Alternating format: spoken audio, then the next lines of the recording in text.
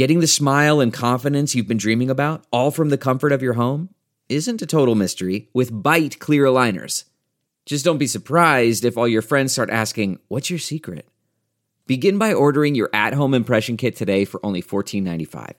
Bite clear aligners are doctor-directed and delivered to your door. Treatment costs thousands less than braces, plus they offer flexible financing, accept eligible insurance, and you can pay with your HSA FSA.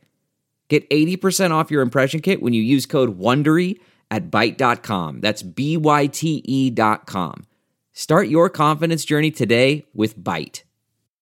Good morning, I'm Kelly Hoskins with your St. Louis area news, powered by Bommarito Automotive. Police say two men and a woman, all in their late teens to early 20s, were shot while riding in a gold Buick around noon Friday. Police say a black Ford SUV, possibly an Edge or an Escape, pulled up alongside the victim's car and opened fire. They were able to stop the car just west of Lindbergh, but police say the suspects kept going. Also in other news, the former U.S. Attorney of the Southern District of Illinois, Stephen Wigington, has been cited for a third DUI. Police say it happened around 5 o'clock Thursday evening at Route 157 in Club Center Court in Edwardsville. He was arrested on suspicion of driving under the influence last New Year's Eve. He also pleaded guilty to a DUI charge from May of 2017. He served as U.S. Attorney from 2010 to 2015. Investigators may have cracked a 32-year-old cold case in Franklin County. Also, a 64-year-old Kirby King was arrested Monday and charged in the death of Carla DeClore.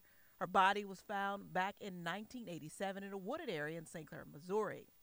A medical examiner determined DeClore was strangled with a cord inside a home in Union before her body was moved.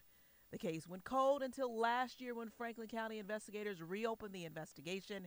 King posted a $100,000 bond and was released. You now must be at least 21 years old to buy tobacco products in the U.S., and the FDA says the policy prohibits the sale of tobacco products to anyone under the age of 21. The products include cigarettes, cigars, and e-cigarettes. The change comes in the midst of the mysterious outbreak of vaping-related lung injuries. From the Fox 2 Weather Center, lots of clouds Saturday, breezy with some spot showers, highs back near 60s. There will be a lot of dry time during the day. From the Fox 2 Newsroom in St. Louis, I'm Kelly Hoskins. Enjoy your day.